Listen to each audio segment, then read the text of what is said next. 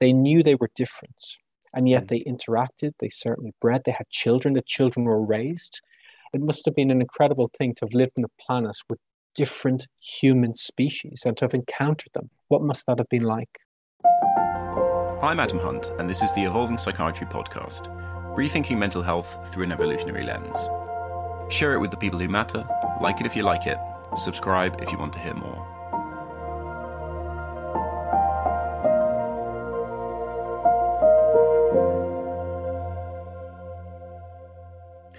Dr. Derek Tracy is the Medical Director of the West London NHS Trust and a Senior Lecturer at King's University College London.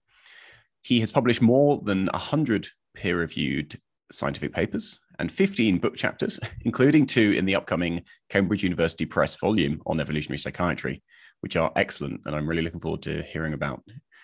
He has also received more awards and appeared on more news and television outlets than I have time to mention. His LinkedIn is very impressive. So thank you, Derek, for joining us today. It's going to be really fascinating to talk about your chapters. Thank you. Pleasure. So chapter 3, you call Hominin Evolution 1, the origins of Homo sapiens. So the story of humans is the story of many human species coexisting on the planet for millions of years. And it's not just this linear process leading to us, to Homo sapiens. Your chapter kind of talks about all of these different species. Could you talk a little bit about the diversity of humans on the planet?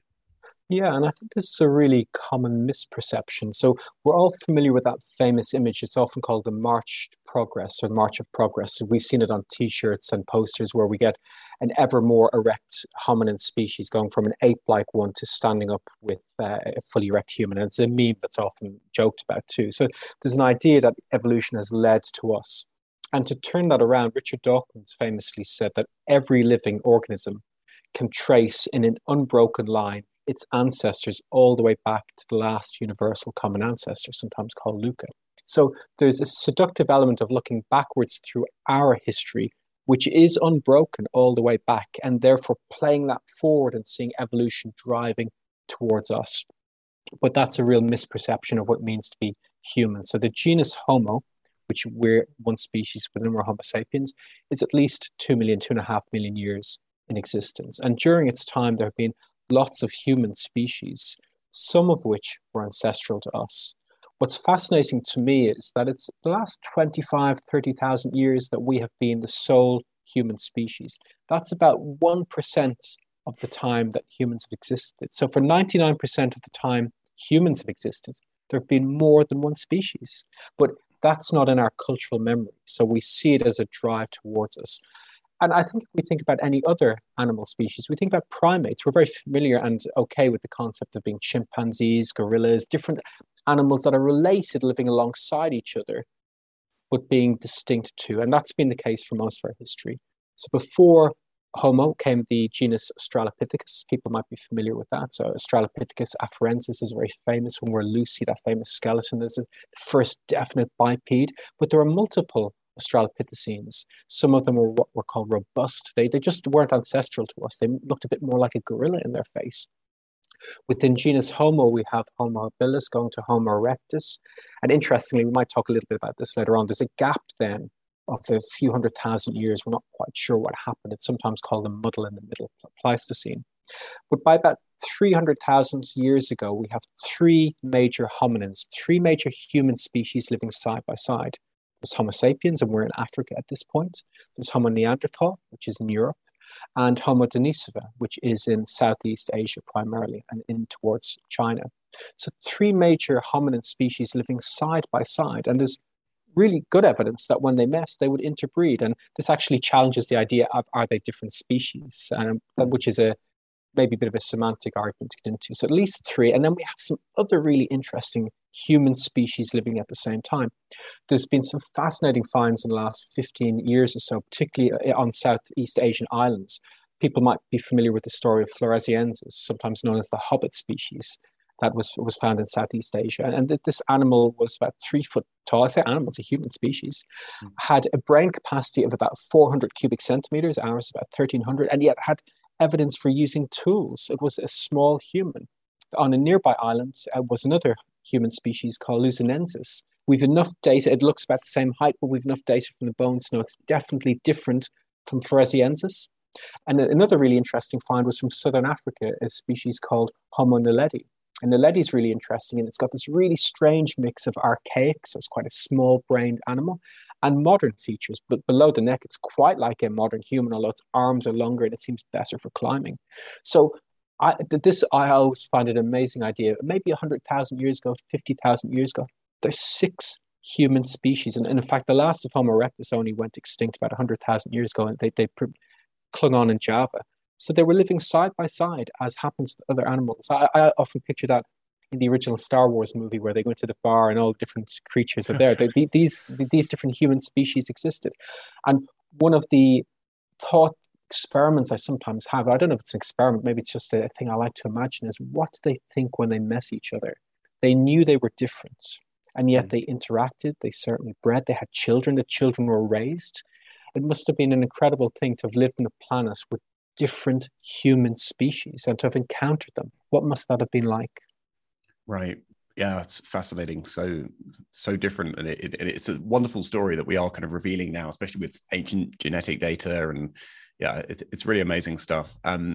So in the chapter, you mentioned some key factors which could have led to the development of brain growth, which is obviously very special in humans and Neanderthals. So could you talk a bit about those factors possibly which drove this kind of cognitive and neurological expansion? So if we go back to Australopithecus, going back 3-4 million years ago, Australopithecus, its brain, it was a biped, so it was walking on 2 feet, but its brain was about the same as a chimpanzee's. But by the end of the Australopithecines, by the time they go into genus Homo, it's getting a bit bigger, but it's still a relatively small-brained animal. The driver from the move from Australopithecus to genus Homo seems to have been environmental change in Africa about 2.5 million years ago. And a few things happened.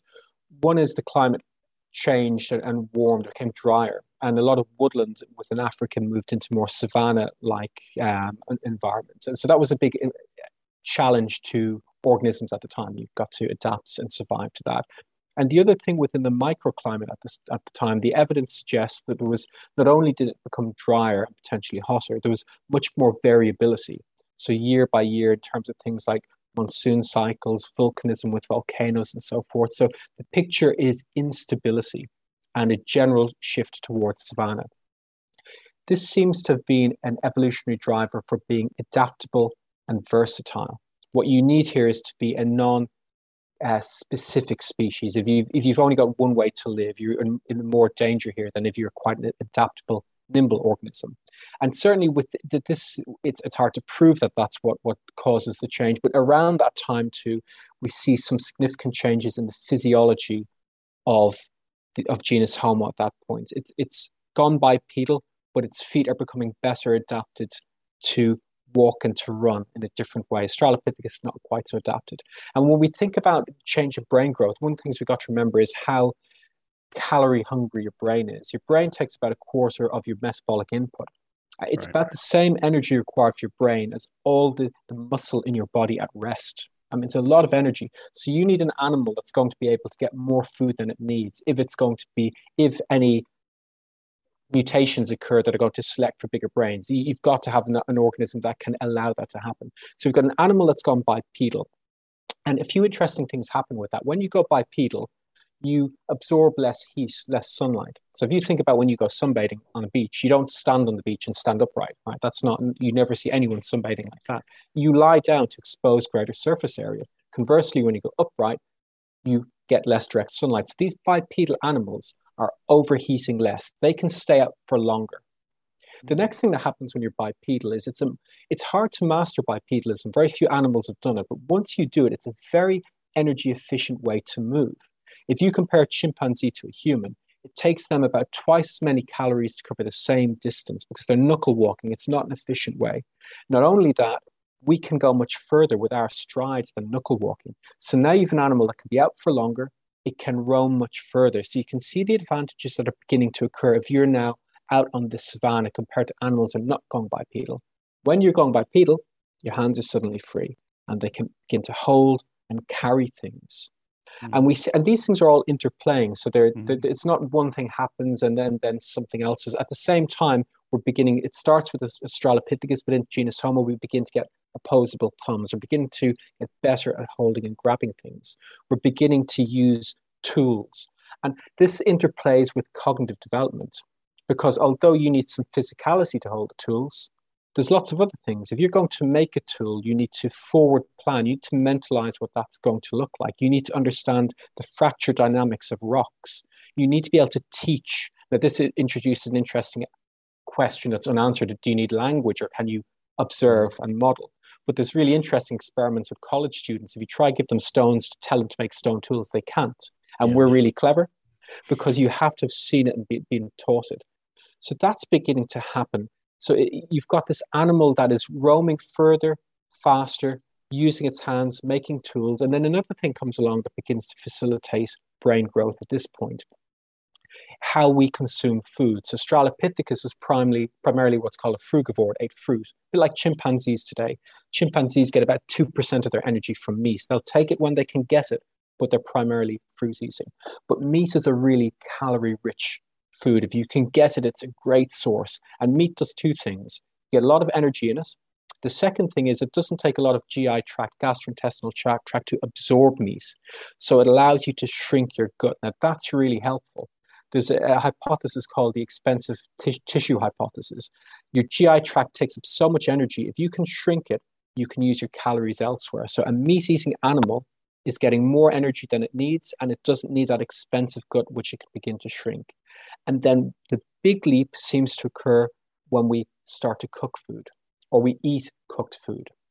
That was probably originally an opportunistic thing. There's evidence to suggest that maybe early hominins were following fires. Mm. And we think these days a fire is a very rare thing, but in a natural environment, fires occur all the time in wild landscapes. And to spot a fire was probably a very helpful thing. If you think about a wildfire, it's probably going to be a place where you're going to have wounded and dead animals. So it would be an obvious place to go to look for food. Mm. And by eating what were then cooked animals, cooked meat releases 40% more energy. It's a very, very rich source. And the big leap seems to occur when this bipedal, wide ranging, freehand, tool holding animal starts to cook its food. I'm guessing it did it because it tasted much nicer when it was cooked. It wasn't doing it trying to get in extra calories. It wouldn't have understood that. Right. And now this animal, which we're thinking about Homo erectus at this point, absolutely has more energy input than it needs just to live. And what that means is any mutations towards bigger brains can be supported. But again, to go back, that this is not a single step. This is a process over millions of years. That's, again, if we think about the tool making, that would be partly done in your parietal lobes. It's integrating lots of sensory information. So an animal that had an adaptation that made it better at making tools is more likely to produce offspring, that those offspring have better developed brains that are likely to make better tools again. So you can see this iterative process that's occurring at every level, from walking to running to hunting to using its hands. And this is where we get the brain growth. Right. It's an amazing feedback process that obviously pushed Homo sapiens to where we are today, where we've filled every ecological niche on Earth. But you do point out that there's this kind of like slight uncertainty as to why us. Why is it that Homo sapiens managed to survive and others didn't? So could you talk a little bit about that process, like what we do and don't know about? Yeah, and this is interesting. This is maybe another interesting point to another analogy with the march to progress and our common conceit. So the first conceit is that it all led to us, and the second is we are the most successful. We are the current inhabitants. So if we think about Neanderthals survived for at least 350,000, 400,000 years, that's longer than sapiens. So by objective measures, Neanderthal was a more successful species. And I don't think many people would take you up on a bet that we've got another 100,000 years to live as a species, the way the world's going now. Denisova, the other great hominin, lived for about 300,000 or 400,000 years as well. So it depends how one frames this. They're not alive now. So of course, there's a history is written by the victors, as I said. So are we more successful? We're here now, but we haven't been here for longer. Certainly, there was a long-standing assumption that we must have had a predominance, a superiority over the other great, I'm taking the three great hominins now, sapiens, Denisova, and Neanderthal. I'm going to ignore the island species and Naledi. It's hard to be certain. There certainly seems to be differences between us and Neanderthal. And as a side note, we've very little information about Denisova. Denisova seems to have been a much more successful species, genetically much more diversity than Neanderthal. We don't see as much. There's probably a scientific confounder that a lot of the science was done in Europe at the time. So there's probably more of a bias with that. There's going to be so many exciting finds about Denisova, I think, again, in the coming years. Mm. But if we take the primary comparator of sapiens and Neanderthal, it's debated, but there are some areas of cultural differences that it looks like sapiens might have had a superiority. So the question is, were we cognitively more adept? So if we think about stitching of material, it seems much more sophisticated in human shawls, whereas Neanderthal seemed to use more of a cape around them. We were stitching. We had blade tools, which are longer than they are wide, and that allows things such as making awls and stitching of material. Funeral goods seem more complex and intentional with sapiens than with Neanderthal. There is evidence that there seems to, and some of the abstract art, there has been art found that is Neanderthal, but it seems more symbolic and more complex with sapiens. So there's definitely an argument of potentially a more cognitively adaptive early hominin coming from Africa than Neanderthal was in Europe. That said, I think we have to have lots of circumspection with that. There's a great book by Becky Sykes on Neanderthal that's out recently that I really commend. And the gap is really narrowing. So the differences we thought between us and Neanderthal in the last 10 years have really, really come down. And some people argue it may be minimal. We don't know if Neanderthal had language, and they may well have done. But there's some argument for some differences. I think there's not an argument that we went to active war. We didn't come out of Africa, invade, and start fighting with them. I mean, that may have happened, but that's not an overwhelming argument. It definitely seems that even before sapiens got to Europe about 45,000 years ago with the main exodus into Europe, that Neanderthals are facing a genetic bottleneck. And it seems that this is the Ice Age, and glaciation retreat was having catastrophic issues on the population of Neanderthal that would collapse, recover. And late Neanderthals show really low genetic diversity. And it seems as if they were breeding themselves out of existence. I don't know if that's a fair way to say it, but when we came through, it seems to coincide with the last era of a struggling population.